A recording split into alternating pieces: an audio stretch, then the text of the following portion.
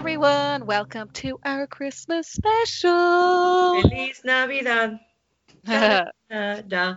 Feliz Navidad. Da, da, da, da, da. is one of Feliz the better Navidad. tunes. One of the better Prospero año tunes. y felicidad. Sorry, I just got too excited. No, I love like But it is one of the best Christmas I tunes. know, and everybody can sing it. Yeah, like except people do make up their own words about Yeah, it. Yeah, that's like true. obviously not you, No, but I like mean, yes. I guess I'm one of the people that I could be an exception to just sing along and know all the lyrics. yeah, yeah. But it is one of those songs that people kind of know the Feliz Navidad part and then just make up kind of Feliz sounds. Navidad. Yeah, I know. We call it, in Spanish when it's all the way around with English music, like music in English that, we will know the chorus or something like that, and then we will be like washu washu washu washu. We call it Yeah. literally we call it washu washu. Wash, That's wash it. washu washu when you don't know the lyrics in English and you're like washu washu washu washu washu. Like, Oh, yeah, those were fun times when I was little and you had no clue what you were saying. You were just trying to play along or sing along in this case. But then, nevertheless, hi everybody. hi. So this time it's a planned Christmas special rather than a Priscilla Halloween special that I No, did not know about. it's okay. So It was still very exciting to it try was to play it as Halloween, but this one it's really Christmas. Christmas time, mistletoe and wine. No, it is. It's very exciting and it feels like Christmas, which I love. It's mid-December. I We're know. getting into our Christmas weeks. Yes. And yep, so this is our Christmas episode. So there's going to be some Christmassy themes and Christmassy things and Christmassy stories or something, but we Yes. don't know yet because we'll find out. Exactly. Between the two of us, we'll find out from the other person what's going on with them because I don't know who your woman is and you don't know who my woman is. I So do not know who your woman is, and yeah, it's all a surprise. It's a Christmas surprise in this Christmas special. Um, I'm not going to talk about my woman now because it's now your turn. But how about we start with this, with the gimmick of our show? yeah, Priscilla, do you want to give our any new listeners an update on or a briefing on how these episodes work? So, on every episode, Trey and I bring two different women from past and present. Usually, I like to talk about the past, women that are no longer with us, and Trey likes to talk about women who are doing incredible things at this time. So, on every episode, whoever starts the episode, in this case, Trey, will bring a drink that is thematically related to her woman. So, without any further ado, I would like to know what this. Well, I know what it is now, but I mean, how it's thematically related because it's so incredibly Christmassy, spicy in a way, and delicious. Yeah, I actually really like Ooh. because Christmas cocktails aren't usually a big thing for me because I don't like cinnamon and You I hate don't cinnamon. I cannot I believe I love cinnamon. I know, and it's weird because like the streets of New York smell like cinnamon, and everybody loves that about them. And I actually cannot stand the smell, the scent, the taste, the texture, everything about cinnamon. And one of my favorite desserts is apple pie, and like people just put cinnamon in it, but they don't tell you. So It's just that cinnamon, how can you have apple pie without cinnamon? How do you do that? like what I think is that you should shut the hell up with your rules about cinnamon and apple pie. No, There's never. there's No, so no, many joking. delicious things that you're missing out that has cinnamon. And didn't you say just to digress a little bit? Didn't you say that there was this either Christmas or birthday that one of your siblings gave you a fire whiskey? It was really, really funny because it was a I really good cannot moment believe as they well. did that. Because they were like, oh, because I love whiskey and Yeah. I have lots of different types of whiskey. And they thought to themselves, I'll get her a whiskey she doesn't have, not thinking that maybe she doesn't have it because she doesn't like it. But what was really funny was that we somehow the conversation got onto cinnamon. And as I was opening the present from my brother, they were talking about cinnamon. And I was like, I hate cinnamon. I hate the taste. I hate the flavor. I was going off because obviously people who don't like cinnamon feel very strongly about it. Yeah, you And I rant a went lot about off it. on one, and his face, like the face of all of my family, just like dropped. And I was like, what's going on? Why are they all staring at me? Fucking cinnamon, I hate it. Yeah, and I was like, I hate cinnamon as I unwrap the Fireball whiskey. And yeah, that stuff though would make you hallucinate. But yeah, so cinnamon and like orangey, chocolatey stuff, I'm also usually not a huge fan of. So normally I don't like Christmas drinks, but this one I'm feeling it. I'm feeling it. The cocktail today is Mm-hmm. called a Christmas sangria. Ooh, And so it has, like, most people know about sangria, and obviously it's with Christmas, mulled wine and stuff like that would be quite a festive drink. And this is kind of like a wintry version of a sangria, and easy to prepare, and it makes you holly and yes, jolly. yeah. So what goes into it? The ingredients are a bottle of red wine, 2 cups of pomegranate or cranberry juice, half a cup of apple cider, half a cup of brandy, quarter cup of honey, cup of cranberries, and a green apple or green pear chopped up. And you just kind of throw everything in together and You make it forgot the dash of tequila.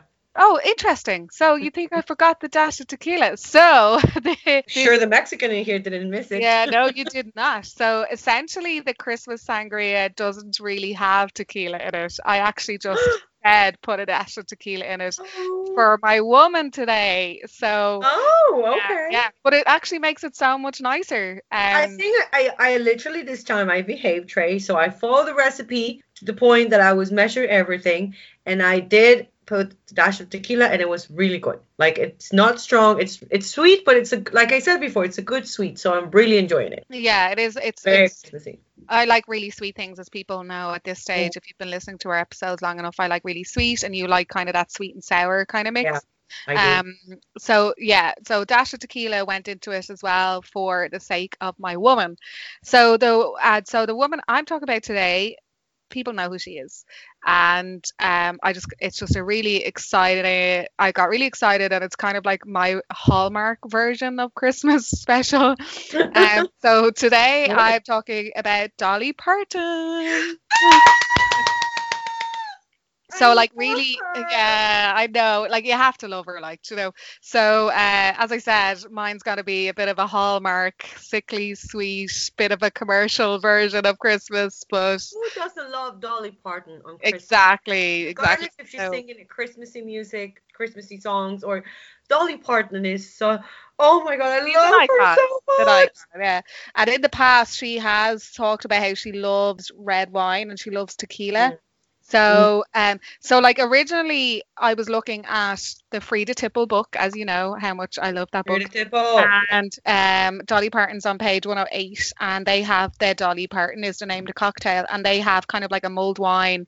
They have a sangria with Mm. tequila in it, and so I basically just made a Christmas sangria and threw a dash of tequila in it for it as a mix of our Christmas special and Dolly Parton's drink. So I'll also put up the other recipe for the Dolly Parton, but again, it's just kind of like wine and fruit and stuff like that. So it looks really good. It's just another sangria, It but is very good. yeah. So, like, you know, a relentlessly good-natured icon who redefined country music is Amen. how it starts in here. But yeah, I don't know. Like, I love Dolly Parton. Obviously, Me as a too. child, one of the songs I knew off by heart was Jolene, which is a bit I strange. know. Um, but my parents were country music fans, and you know that was what was on the radio when we did our long trips.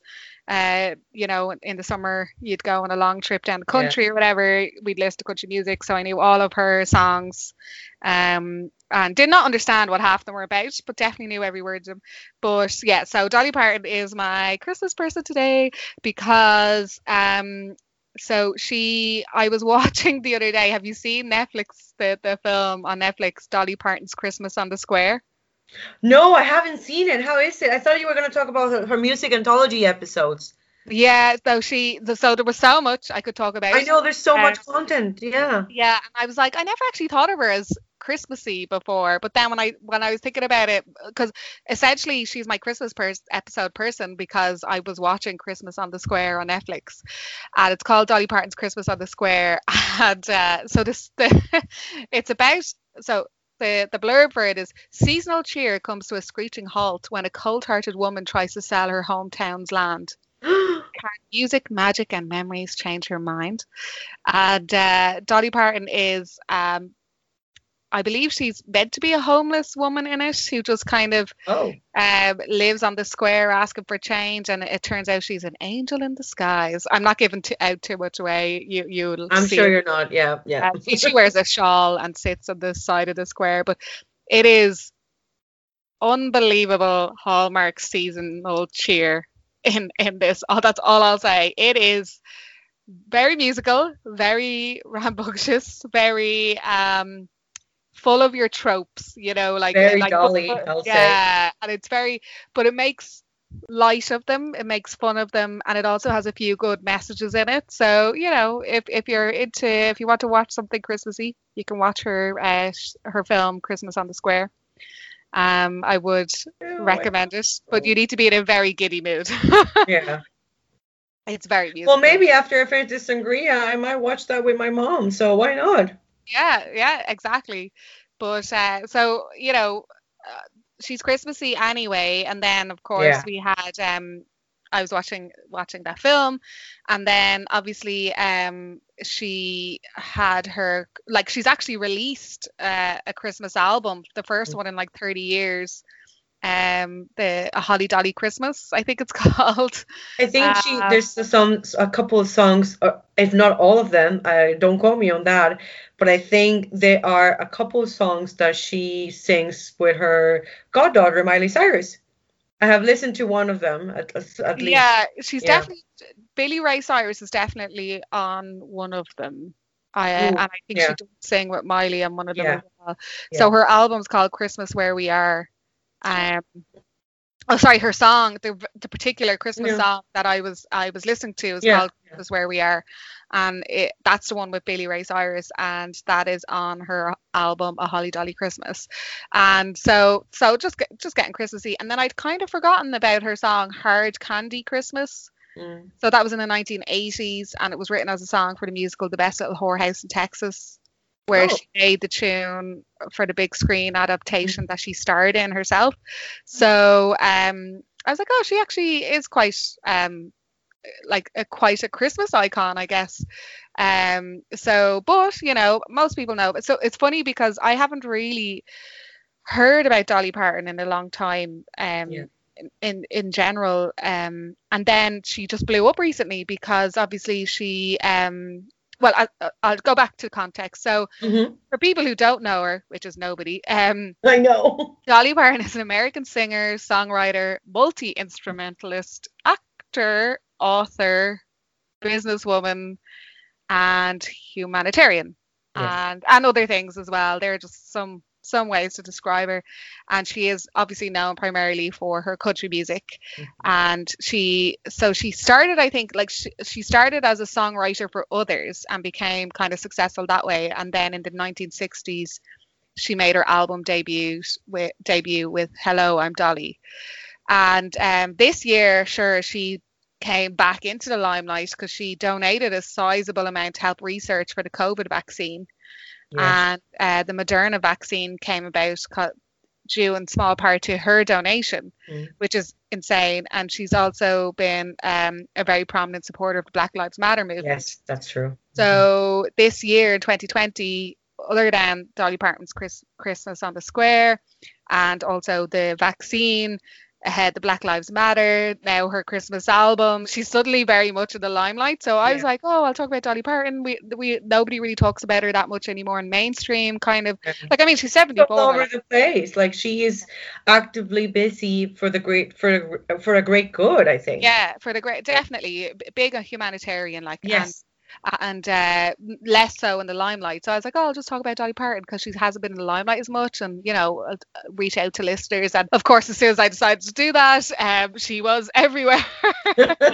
So she became very mainstream very quickly, and I mean, she was in Ireland alone.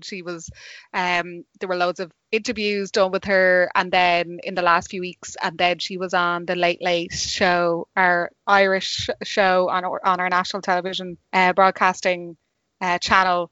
She was on their Christmas country music special, and she did an interview there as well, which was amazing. And one of the things she said in it was, "I look fake, but everything inside me is real."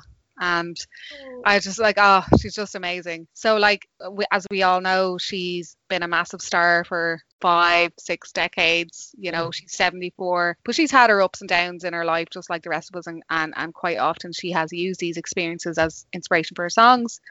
And as you noted earlier, her goddaughter is Miley Cyrus, and I know she's helped with life lessons with giving advice to her goddaughter as well, who's also had her good times and bad times. So, you know, like, she's a very authentic person. You get that a lot from seeing her being interviewed. And also her altruism, like, so her literacy program, the Imagination Library, has actually helped people in Ireland. It kicked off in the United Kingdom as part of the Dollywood Foundation. But it has really taken off in Ireland as well, and they mail 1 book per month to each enrolled child from the time of their birth until they enter kindergarten. So Imagination Library, I think there's 150,000 children who benefit from this across the United States, Canada, England, Australia and Ireland. So we would know about her altruism, and we would directly benefit from it, you know. And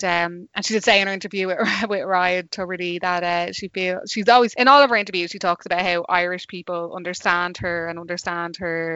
She's been through some hard knock times. She grew up in poverty, and I think she said that Irish people can recognise that, and as any other, we just feel a kinship with her, and other countries do as well, I'm sure. So it was really nice to see her on our being interviewed on our national. When was that interview again? The one with the Late Late Show here in Ireland? It was about 2 weeks ago. That recent? Oh yeah, my God. So was it just before the toy show? Was it just after? I think it was just before. But so it's readily available on RT Player if you want to have a look. But she's just really like, and there were lots of Irish country singers on it as well. So it was a really good night, really good episode. But so like, mine's really like a short story today. You know about Dolly Parton and her life and how she's grown up, and you know, I do I just want to flag, you know, the Imagination Library today. I wanted to flag her involvement in partly funding the Moderna COVID vaccine research. One of the things she said, exactly. And in terms of the vaccine, she said, I'm sure many millions of dollars for many people went into that research fund, but I felt so proud to have been part of that little seed money that will hopefully ground to something great and help to heal this world. Lord knows we need it. And like, her donation went towards like a plasma study at this hospital as well, treating infected people with the plasma of others carrying antibodies, and development of several research papers pertaining to the virus. So, you know, it did go towards, it had an impact anyway. But so the COVID vaccine, the Imagination Library just wanted to flag today, and her Christmas on the Square. I do want to see that. And they're like, even just in Frida Tipple, you know, they just kind of, she's probably the most famous country star alive today, and singing songs about Jesus at the local church, and sweet voice, obvious talent. And then she is on TV, she co-stars in shows, I Will Always Love You, Jolene, you know, all these big songs. Washu. Exactly. Just singing my way with my washu. Washu, which is now how I'm going to do it from now on as well. Every time I don't know a song, I'm just going to sing. It's the best way when you don't know the song. But as well, like, it's how she, like, obviously it's how she looks as well, you know, because she's had extreme surgeries as well. And she has such a style that who does not recognize her as soon as you see her, like in a picture or in a video, you know who she is. You know, she's so iconic, her style. I think I cannot even compare her to Cher, because Cher transcends so much, and it's just different. It's not a bad thing or a good thing. It's just the fact that Dolly is Dolly. Like, exactly. And like, she talks about it very, very frankly, and she talks about just getting another surgery if that's what she wants. And you know, she talks about the bits and pieces she's had done and how it doesn't impact her earnestness really, or her authenticity as a person. So, you know, I like, again, can I just say, she's there interviewing, and she's just so lovely, and she's 74. She's doing so much out there. So, Like she has a lot. yeah. She's got a lot of production companies. She has it, and that's what I mean when I go back to the kind of the commercial, kind of hallmark. Well, she's a businesswoman. She's a Like, businesswoman, exactly. But and she has, all these companies under her name and all that, everything else. But she's doing what she can to help, which yeah, I do obviously really, really appreciate. yeah, And then I was kind of thinking as well about, Christmas songs and what they mean and kind of tunes as like Feliz Navidad. We sing it every year. yeah, Christmas songs are things we sing every yeah. year, no matter how old the songs are. And obviously Hard Candy Christmas I've kind of forgotten about. But one of the, so just to, I just want to shout out to obviously Ella Fitzgerald's Jingle Bells, which is like her jazz rendition of the Mm, Christmas classic, is a holiday staple. yeah. And a harmonica version of it was actually the first song ever played in outer space. Oh, So wow. yeah, it's cool. So Ella Fitzgerald, obviously an American Mm, jazz singer, Queen of Jazz, Lady Ella. mhm. Pure tone, impeccable diction, phrasing, timing, intonation, pure, like just, her ability and, was as transcendent was a good word that you used earlier on. So in Mhm. the same vein, that beautiful voice she had, and we sing her version of Jingle Bells every year, or Yeah. listen to it anyway. And then Darlene Love as well, who Christmas Baby Please Come Home, again American popular music singer and actor. And she's ranked number 84, I think, among Rolling Stone's 100 Greatest Singers, and she's been inducted into Rock and Roll Hall of Fame. But like everybody knows, like every year on the Late Night with David Letterman, she would go on and sing the song. And her final Christmas appearance on that was in 2014. But like she was on it for years and Mm. years. I think was it in the 80s she started every year. She was on it up until about 2014. So, or 2015 even. And then that annual performance is a lot of people's favorite part of Christmas. And she was obviously an actor as well, and everybody knows her really well. And then she was in the Lethal Weapon film series and stuff. So there's like, I had a really good time just kind of sitting down thinking about Christmas songs we sing every year and listen to every year, no matter what. And they come from the 60s, 70s, 80s, and there were all these amazing women behind them. So Yeah. I really, really enjoyed looking at that and thinking about that. And so, yeah, that's me today. That's Dolly Parton. Oh, Dolly. Could not cover her in half an hour. No, So just sure a you quick note can. about her and a note about her Christmas special movie and songs, and enjoy. I think she is so like like I said just a moment ago, she's very iconic. You know her looks, Yeah. you know her music. And even if you only talk about her music, it brings so much joy to a lot of people. When she even started with her first album and all the rivalry that I think she had with her producer, and like she was so resilient and she wanted to like what you said just a moment ago, she just wanted to sing her experience and she wanted to sing with her heart out and be very real. And even if you only talk about that, that's just an incredible, fantastic woman right there. Yeah. But the fact that, and I agree with you, that's something I really like about her. She has now privilege, she has now wealth, she's a woman of power, and she decides to put all her efforts and her wealth toward good causes.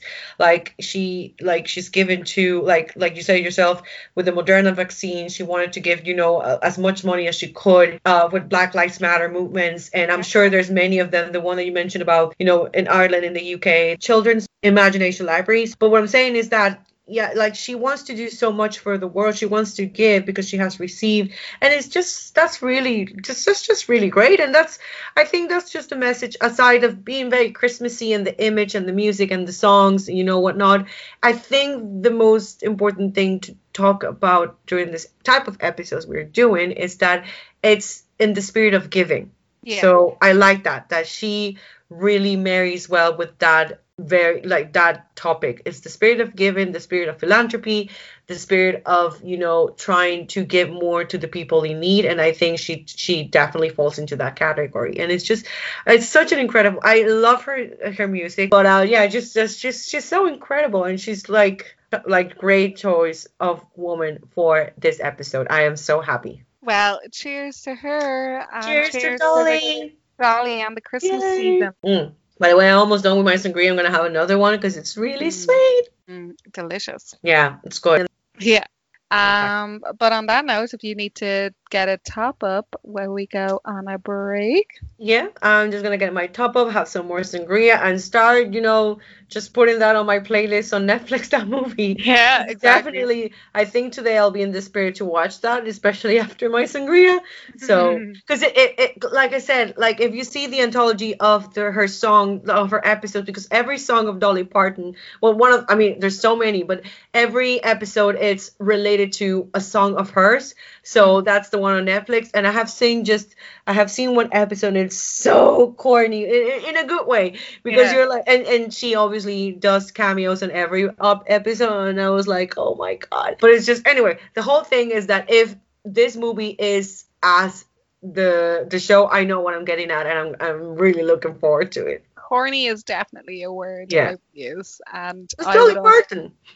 I would also say you must definitely be in a very giddy Christmas spirit to watch it. And no, on that note, let's go on a break, and Let's go on a rave for a top up. Yeah, bye. See you in a Bye. second.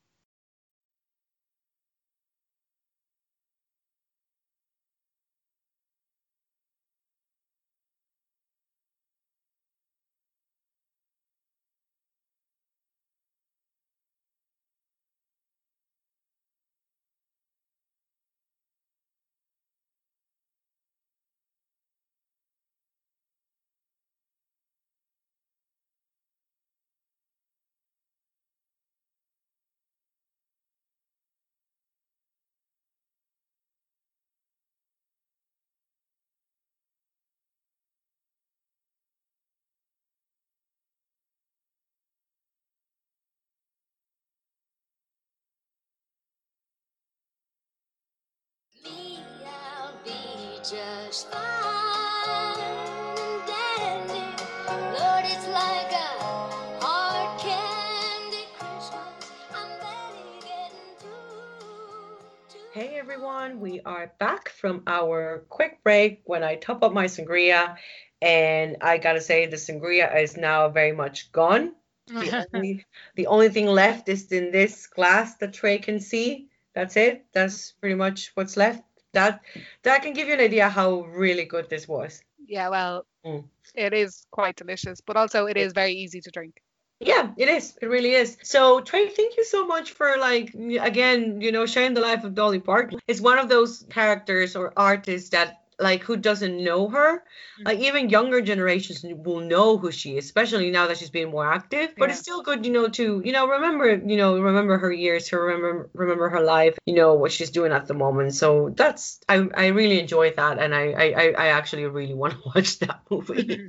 So, but yeah, no, I guess this is the part of the episode when I talk about my woman, and I gotta say something. When you were talking about Dolly Parton, I was smiling because I really enjoy that you were talking about such a high profile or a very popular character or, well, artist, because the woman who I'm gonna talk about, everybody knows her as well, and especially now thanks to Netflix as well. Well, I mean, you will still know her even before Netflix, and it's funny that you were saying, "Oh yeah, there's this thing going on in Netflix," and it's like, "Oh, my woman too."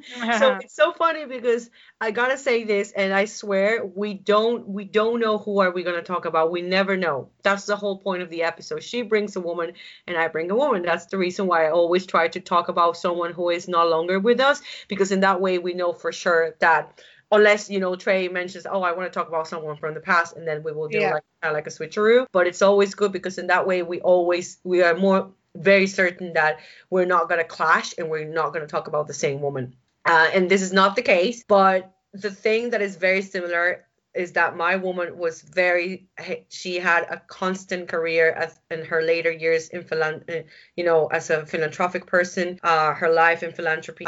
She was a very high profile woman, and without any further ado, I'm going to talk about Diana Spencer, aka Diana of Princess of Wales.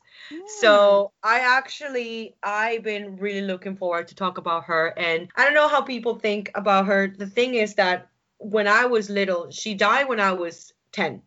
Like she died in 1997. I was like, and I only knew really even her like obviously at that time I didn't remember quite well, but in the late 90s, you know, a lot going on about her story, her accident, what happened. I kind of knew her. I knew her. Oh, she was the mother of, you know, Prince William and Prince Harry, and her iconic image, and you know, I can go on and on and on. And I think So suffice she to would say, have been. So you would have known about her in Mexico, like, is what you're oh, saying. absolutely. Oh, really? Oh, yeah, she was quite famous in Mexico. I will say she was quite famous all over the world, like in Yeah. Mexico. Like I do remember seeing, especially the magazines. I think you call them here in English "Hello," but we call it Mm. "Hola."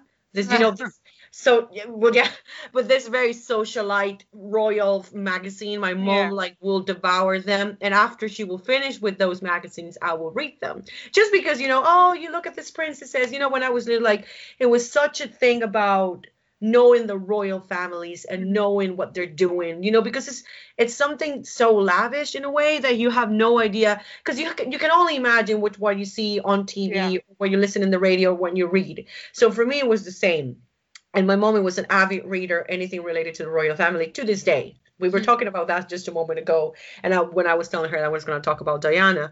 And it's just, and needless to say, like I said right now, there are numerous movies and documentaries. There's one that I watched last week that I do recommend. It's Diana in Her Own Words. If you haven't watched it on No, I Netflix, haven't seen it's basically secret recordings that she had with the author. I don't remember the name of the author, but it's the author who wrote a book about Diana. And when that book was published in the 90s, when she was alive, I think it was in 1992, the author never ever revealed that Diana was, you know, was the one who gave her all the information. When he published that book, really, really close friends from Diana gave me this information, when in fact Diana herself was the one who was giving him all the information. So that documentary, Diana in Her True Words, it's kind of like a movie. It talks about her life, because this was recorded before, obviously before her death in 1992. Yeah. And it follows her life from her early life as a child to her parents' divorce, to her life knowing Prince Charles, to her life as, you know, Diana, Princess of Wales, and her bulimia.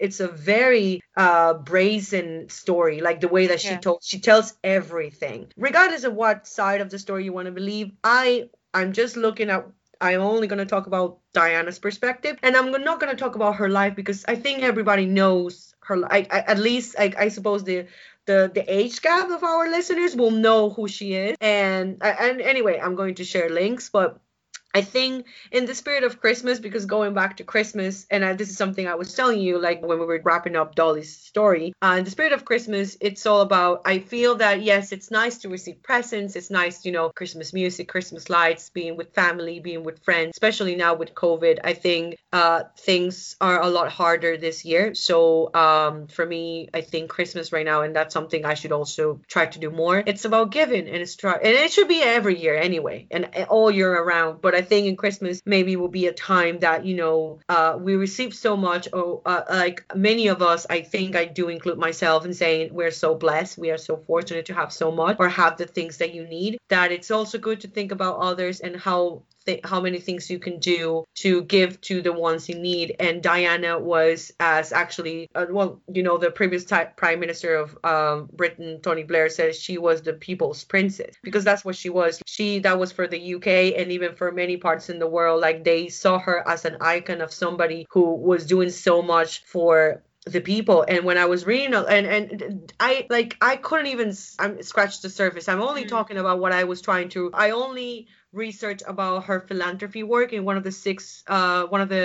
think she was patron of many charities. I think, for instance, I was reading in comparison, I think the Queen, as of now, she's the matron of 221 charities.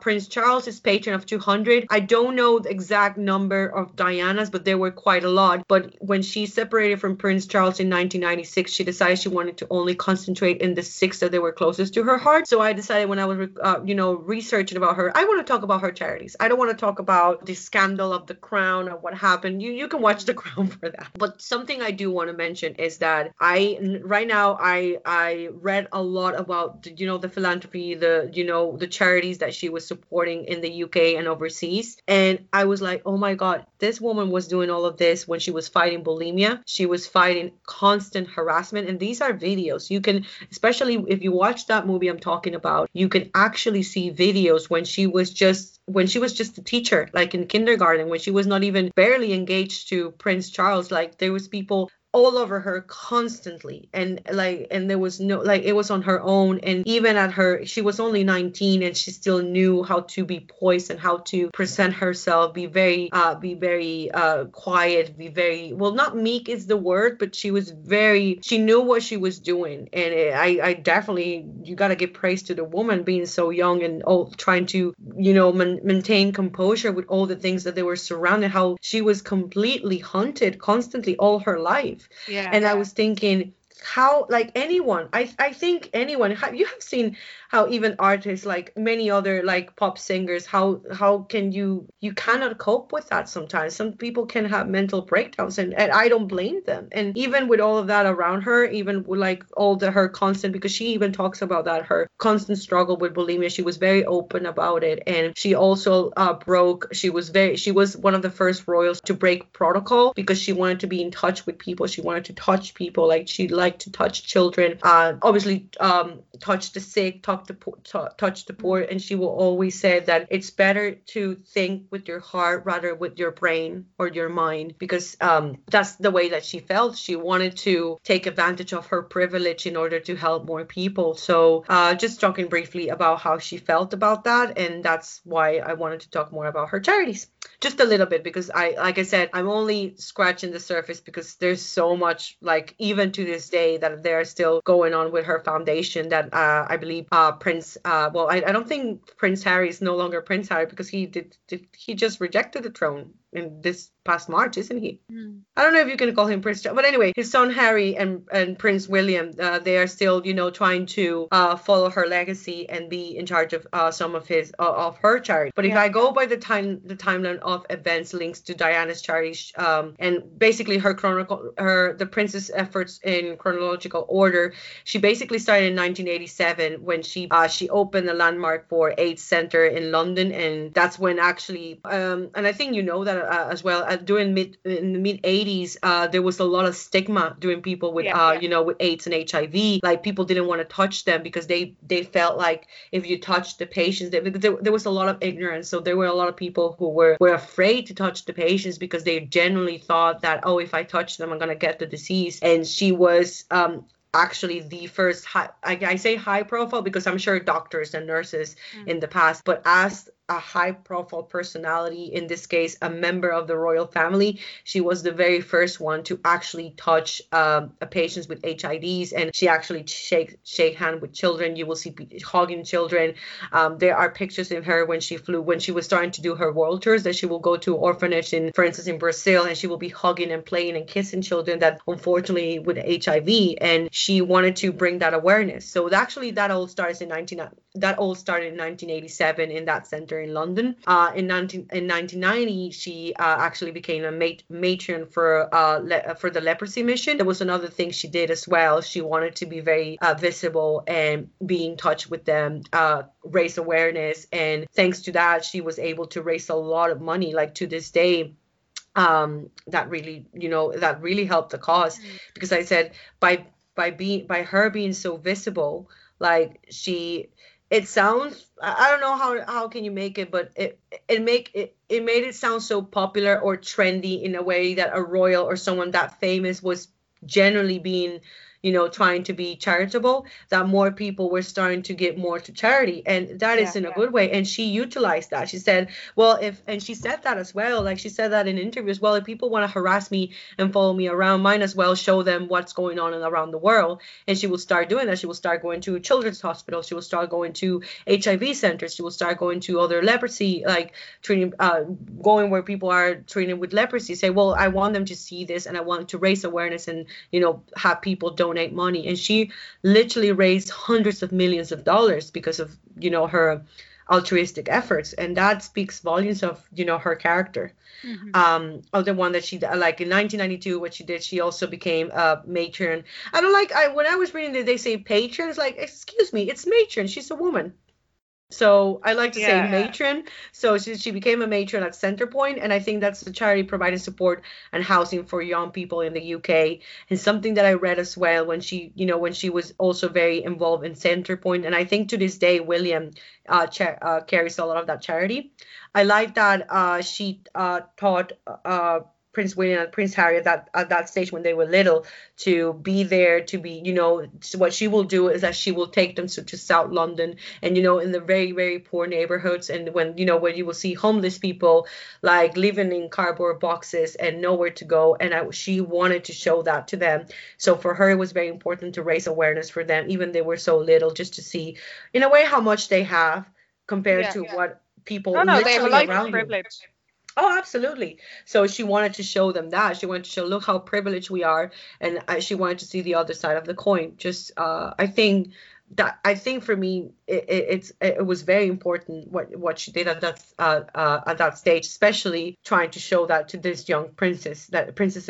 I think for me that was incredible. Then back in 1993, Diana opens a children's cancer unit at Royal Marsden Hospital. Then on that same year, she delivers a speech on women and children with AIDS on behalf of the National AIDS Trust, going on again about, you know, all the charitable efforts that she did towards this cause. A lot of those, I think there was one year that they raised over $100 million, and all that money went to that charity to you know, to treat people with HIV, for the centers, to care of the children, for research as well. So it's a lot of money, like, that she was able to raise a lot of money in order to help those causes. Then in 1996, she represents the Royal Marsden Hospital in a fundraising event which raised over £1 million. And then in her later years, which is the year of her decease, 1997, and actually that's the one I was very interested about as well, is in 1997, Diana tours an Angolan minefield and begins working closely with the Halo Trust, advocating worldwide ban on landmines. And then in 1997, Princess Diana Memorial Fund is founded after her death to continue her humanitarian work. So there were so many different charities that she, you know, was following, that she was doing. But from what I read so far, these were the ones that they were more close to her heart, that she was more involved, and it meant something to her.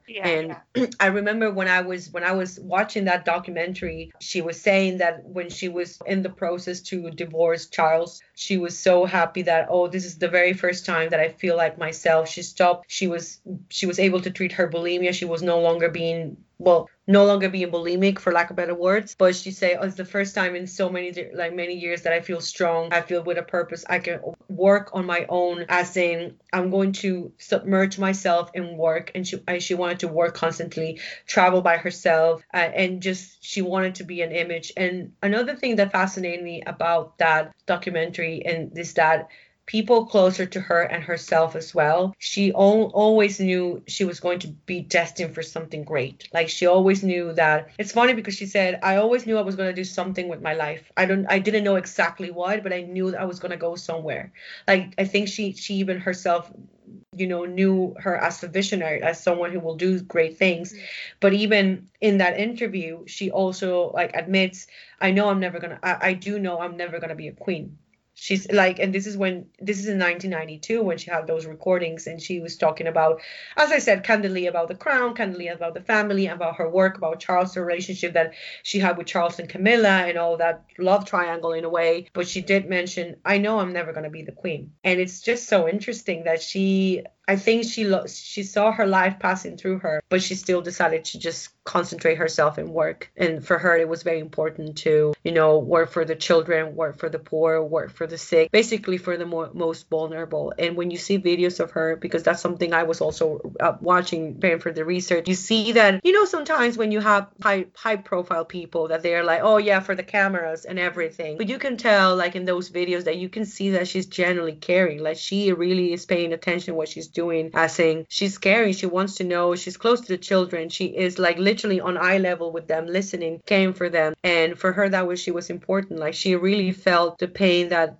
you know, not that she was putting herself in their shoes, but she really felt, you know, the empathy. She was a very empathetic person. And as I said before, she was very candid in the way that she spoke about the royal family, and she did not mind breaking protocol in order to do like what it felt for her right. And I think that it's just really incredible about her. As I was mentioning in one of the charities that she was involved, the one about the landmine. So basically, it's actually the most often linked to her, because if you Google Diana, you will see that there's aside from the, you know, the royal pictures and everything with gowns and crown and everything with, you know, tiaras and all, you see that there's this very striking picture. I think she's in Angola, and there is I think it's Bosnia, and there's this picture of her with a bomb-proof chest. She's literally just wearing like kind of like a face covering and a bulletproof chest in a mine zone, like an aligned mine field. And I was like, oh my God. And that's when she was still Her Royal Highness. And she's like, I'm walking here in the line mine. And it just speaks how brave she was. And she just wanted to show herself as, look, this is me. Just capture this and just let's raise awareness. Because that's what it was important for her. So that's actually this is actually basically she visited Bosnia, and this is what I was talking about. She was pictured picking her way through a minefield in the southern Africa country while wearing a visor and a bomb-proof breastplate. And she said, I read the statistics of that Angola has the highest percentage of amputees anywhere in the world. That one person in every 333 has lost a limb, most of them through a landmine explosion, and actually most of them children. This is what Diana told to the press in Angola at that time. And this actually was also captured in another documentary where she's present, and it's called Heart of the Matter. But she said that even so, this didn't really, after she researched and she saw that, she said it didn't really prepare me for the reality to see there's pictures of her with children, like children of all different ages, but needless to say, children all with amputees, all like with losing limbs, and when they were so young. And it's heartbreaking. You know, it's heartbreaking to see this. And actually, when I was reading this, this is a Time document article that I'm reading at the moment. This was back in 2017, and at that time, the known Prince Harry is the one who was working with a trust to further the campaign made famous by his mother. And he actually, back in 2017, he warned in that year's speech that more needed to be done to fulfill the Ottawa Treaty. I think that was a treaty to make sure that, you know, they were going to make sure to clean all landmines in the world, or at least in that area of the world. And says in 2015, global death and injuries from landmines reached a 10-year high, but perhaps more shocking is the fact that almost 80% of them were civilians. And this, Harry was stating, such strategies undermine the promises made by the world 20 years ago. To many communities remain shackled in a cycle of poverty and fear. And that's just it's insane. Actually, I knew a little bit about landmines, especially, you know, in Vietnam, Taiwan. I know that there were a lot of like South Asian countries that they had that problem, but I didn't know, like, to this day that they are still very much there and very much active. I completely agree, but I don't know. I just find the notion of, say, princes or the royal family who, like, I mean, essentially the Queen is their head of their, you know, their commander in chief. She has she can put her finger on that red button, and they are dropping bombs at innocent civilians all over the world. So I don't know. I take what Prince Harry especially says with a pinch of salt. But I do completely agree that, in fairness, Princess Diana did raise huge awareness about, and as you said, stuff that we wouldn't have known about. I would have known about how landmines. Yeah. But you know, in fairness, Prince Harry served in the Royal Air Corps, so I'm not even going to entertain what he has to say about it. Sorry, I know I'm being very political there, but no, I don't mind at all. That's why I want to separate my topic of Diana as Diana Spencer in a way. Because she actually felt very outcast towards the royal family. Yeah. Like she was on her own completely. Like I can go on in a way about how she felt about the royal family, but it wouldn't be. It's not. I'm Yeah, not gonna say. it's not what today is about. Today is Oh, about her exactly. philanthropy, No, as no, you no. said. But I really very much appreciate what you're saying because it goes in hand with, you know, what Prince Harry or Prince William can say. Because, for instance, I know because I remember watching a special episode from the BBC last year about what doing with Centrepoint. Like they're trying to do, you know, still raise awareness about, you know, homeless and the poor and everything, which is grand. Like I'm just gonna say like which is grand, full stop. But that does I feel that it's not even half compared to what Diana did.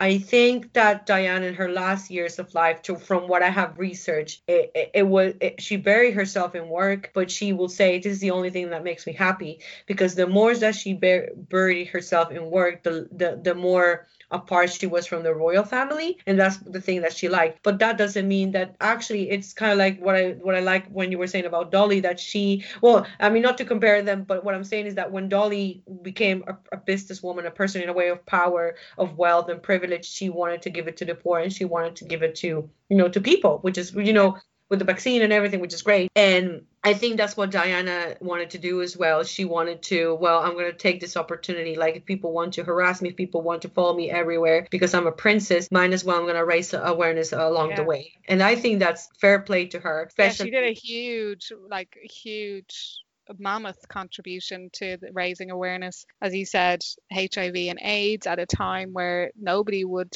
as you said, destigmatize it. Absolutely. And her various causes and things, like she did raise huge awareness of them and she did help. You can see that she had an impact, and to be doing that while navigating being a royal and being constantly under scrutiny and followed everywhere she went, things that would cause psychological damage to anybody, absolutely anybody, never mind someone who was already battling bulimia and as we know, was very, very, very young when she met. She was only 19. Like, no, she was 16 when she met Charles. And she was 19 when she got married. Oh God, it's like I won't even go down that road. That's horrific. Yeah. But she, you know, she achieved so much with what she had, especially considering, even though she did live a life of privilege and being a royal, you do. But she still used it for good, but also was under a lot of pressures. Society's pressures and expectations, and being constantly harassed, as you said, by the media. But she was especially harassed. Absolutely. Like she used the media to her advantage and whenever she could, because as you said, she knew she was going to be harassed either way, so she used it to her advantage. So she did show like she quite a bit of cunning to her as well. And like, even though she's you know, she came across as quite shy, it's hard to separate her, I guess, from like the portrayal of her, because everybody feels like they own her almost. Like, I don't know about you, but like everybody, my mom wants a piece of her. Yeah, and it's hard to know who she really was. Like, obviously we have all these efforts, and one of them, as you said, is the documentary you were talking about. But like, you know, the way people talk about Beyonce today, like that's how my mom would talk about Princess Diana. Like, you know, you couldn't say a bad word against her. And she also knew the moment of like where she was the minute Diana's death was announced. You know, like this paragon of virtue. Like you can, like she was on a pedestal. As soon as she died, she was put on that pedestal, and it is very hard to figure out who she was behind it. But and as like she had a loyal following, like a really loyal following. But like to see how much she achieved with that is incredible. And she was very, very well known for her efforts, not just her efforts, but the impact she had. Absolutely. You know? It was such a great impact. And I think what I liked is that even after her death, they were still raising a lot of money. Elton John has his own foundation, and he kind of like joined efforts with the Princess Diana's foundation. So they are raising more awareness towards HIV. Nelson Mandela used to praise her a lot because of the efforts that she did in South Africa and in other countries as well about HIV and the landmine. Mother Teresa did the same. same, and they were all praising her because, you know, she was very concerned for the poor. She was very anxious to do something for them, and it was beautiful. That's what those Mother Teresa's were, and you can tell that there were a lot of people. It was that they were concerned about her. Watch that documentary. It's powerful. I even cried, but I'm a very emotional person, to be honest. But like when they, because everything is chronological, like everything is chronological, and they try to put her voice whenever she narrates her childhood, so they put you a little bit of her childhood and so on. But when they go to the moment of her death, again, this is all, everybody knows this, or you can Google it. It's not really a spoiler. But when you reach the part of her death and they show you videos everywhere in the world, special, they show you a little in the world. They show you some, for instance, they show you India, and there's people putting flowers in a picture of her, like almost to a point of deity. I'm talking about no, I would agree with that. And there were some people they were showing some catchers that was in the UK, people crying. Yeah. Right. And these are random people. I'm not talking about like literally random people, like bursting crying because she died. Like you can tell, as they were saying, they call her the princess of the people because people love her. They like that she brought to talking a bit about the royal family, a fresh perspective, someone rebel enough to break protocol just to be with the masses and all that. That's who she was, and she was not shy about it, and I really praise that for her. And I don't know if we will ever know who she was because she was very captive. She was very private to her life. We know her legacy, but we don't. But you can tell, would know her. Yeah, but you can tell that she was a person with a heart for her. It was her children were very important to her. She at the end she will say, "I'm a mother as well," but that doesn't mean that she will still. As I said, there were videos that she will still be wearing just tennis shoes and a soccer and a cap and then a short pair of shorts, and then she will go to pick up her children from school. And for her it was important just to be a human being as she wanted to be a decent human being. And just to end that note, and it was in that documentary, in one of the pieces of news when they were relating her death, they say Diana, she had the name of the Greek goddess of hunting, and she ended up being the hunted. And it was very sad, but I mean, again, I praise her because she wanted to end discrimination to people who suffer from HIVs, people who were poor, people, the homeless, basically the most vulnerable. For her, she wanted more tolerance and zero discrimination because everybody should be welcome, and she wanted to give whatever help she could do, and I think she did a lot. And I praise her for that. And I am just raising my almost empty glass. So cheers to Diana, to Princess Diana. Cheers. Cheers. What a very fascinating. Yeah. Story. There's no way I can cover her. Like that's why. No. Like, and who can? No, I was not even gonna start. Diana was born. Like, no, Google that.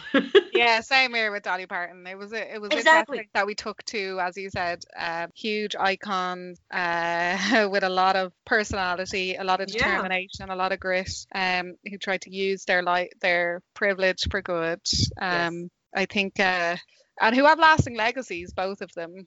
Yeah, both of them. I know, like obviously legacies here. Yeah.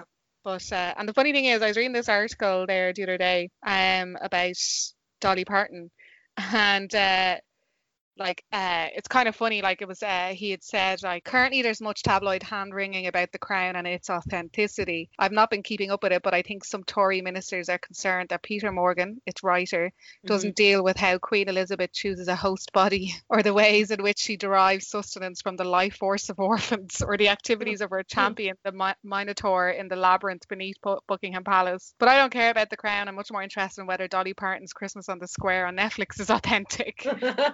I imagine in some ways it's a documentary. The bit in which Dolly in rhinestones and high heels manifests while sitting on a cloud in Christine Baranski's sitting room. I think we can all accept that Dolly Parton wears rhinestones and high heels and can enter Christine Baranski's sitting room uninvited, controls the weather and thus cloud formation, and does travel atop a cloud. Look, the woman created the coronavirus vaccine, and Jolene, for God's sake, compared with that, the above seems pretty achievable. Yeah. But it was funny just because obviously both of us chose people who are currently the subject of Netflix. Oh, yeah. That was so funny. And I gotta say that after I watched that documentary and I read more about Diana, actually the crown is not that far-fetched. I do like the all the memes about people talking about how they Google stuff, but when they're I see I don't watch The Crown. Yeah, I'm not. I've heard it's highly addictive, but it is.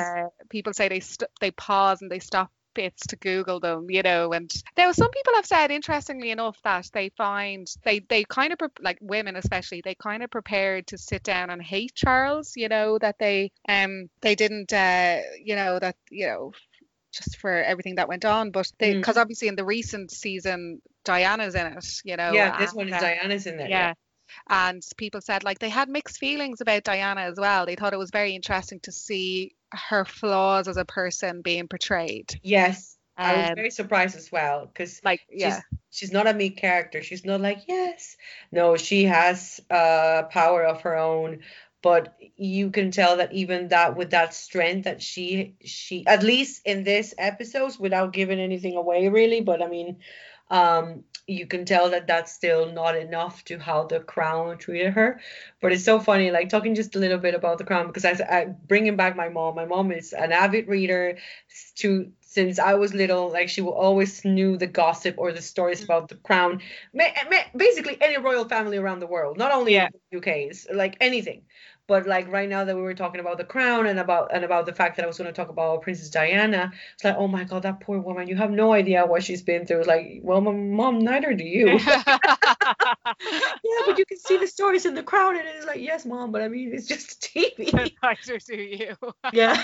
You don't know what that poor woman's been through. No, I think I think Annie, especially of our parents' generation, would identify, Oh, yes. especially the women would really identify Yes. what with her, and especially when she went through all her marital issues as well, and the fact that she emerged stronger from it, which never happened with women. Absolutely. That's why I give her so Yeah. much praise because, like, fair play to her. I will like crash and crumble. Like, as I said, you can see it. This is not something that you can just, imagine. Like, there are videos, there are movies, there are pictures. Like, that's how she died for crying out loud. Like, she died by being chased by a paparazzi in a horrible car accident. I actually remember when the first time I went to Paris, I think I was like 21, and I remember when we passed the bridge, there are still flowers in there. I'm sure Yeah. that they still, to this day, people still go and put flowers to the where she died. I know. She has still has such a legacy and such a following. Such a It's big crazy. presence, yeah.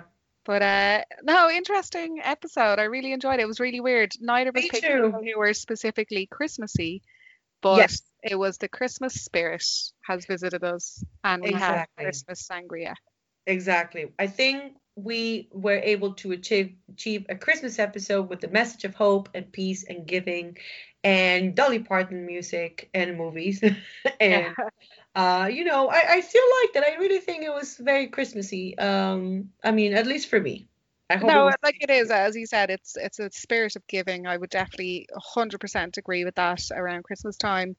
All that matters is that you get to be around your loved ones, and you know, for those of you who can't, I'm sorry, and I hope that you still get to be with them in some way, shape, or form. Yeah. Mm, And that we get to celebrate in some way. A lot of people I know are just hanging on till Christmas to just get yeah. through this Hmm. pandemic by, taking the time off, taking the much needed mental space, Yeah. hopefully getting to spend time with families in some way, shape, or form, and, to switch off. And it's a time of giving, like, and people aren't as focused on presents this year. They're just focused on being able to spend time with Yeah. each other, and Yeah. so which is good as well, bit of a reset button for us all, I think, on what's important in life. Mm, And Christmas is definitely a time for that. So, no, definitely would agree. That was a very Christmassy episode. I really enjoyed yeah. it. Yeah. And Me too. two very determined women And with blonde grit. women as well, by the way. Two very, very pale blonde women. Very pale blonde. Full of Yeah. grit and strength of will and character. So, Hmm. and will we ever know who they really are? Probably not. But Yeah. here's to them, and Here's to here's them. to a Merry Christmas to everybody. Merry Christmas to everybody. And what you said, it's definitely important. I think right now it's all about being with anywhere. You just maybe stay with your bubble or like right now, if you have the opportunity to be with your loved ones or your family or your closest friends, do it with, with caution. And, at the end of the day, we all want to be with our loved ones, but it's important also to, protect ourselves. And that's what you want at the end of the day. And I think I speak maybe for myself and you, that we just want this year to be over. I just want this year to be fucking over. Like, Yeah. and see, hopefully that 2021 will be a better year. The vaccine is coming, which is great. Thanks to Dolly Parton. Thank you, Dolly. Thank you, Dolly. No, yeah, the vaccine is coming and it's already being distributed a bit, as far as I know, in the UK, which is great. The vaccine is coming, so hopefully things gonna get a lot better. And with that note, we want to wish you, happy holidays. We're still going to record one more episode before the year end. It is gonna be our year end special. Yay, more specials. This is gonna be a really nice chill episode that we're not going to spoil it anyway, but we hope you enjoy it. But basically, this has been Fantastic Women and Where to Find Them, and you can basically listen to us anywhere, like we are across different platforms. We have our website on Anchor, and we also have social media. If you want to follow us, subscribe, like our pictures or our posts. We are on Instagram as Fantastic Women Pod. We are on Facebook. Our Facebook page is basically the name of our podcast, which is Fantastic Women and Where to Find Them podcast. We have an email, which is fantasticwomenpodcast@gmail.com. So if you have any woman you want to, you want us to talk about, or if you have any questions or, anything, just let us know. But anyway, I think I'm just good, unless I'm missing anything, Trey. No, sounds good. Feel free to reach out, and we'll be here. Yeah. And wishing everybody a Merry Christmas. A Merry Christmas or Happy Holidays, Happy Hanukkah. I think there's also Kwanzaa. I don't know. There's many different holidays, so we all want you to, celebrate whatever holidays you have, and you have a merry time. Yeah. And on that note, I think we're ready to go. Yeah. Thanks, everyone. Talk to you soon. See you in the next one. Bye.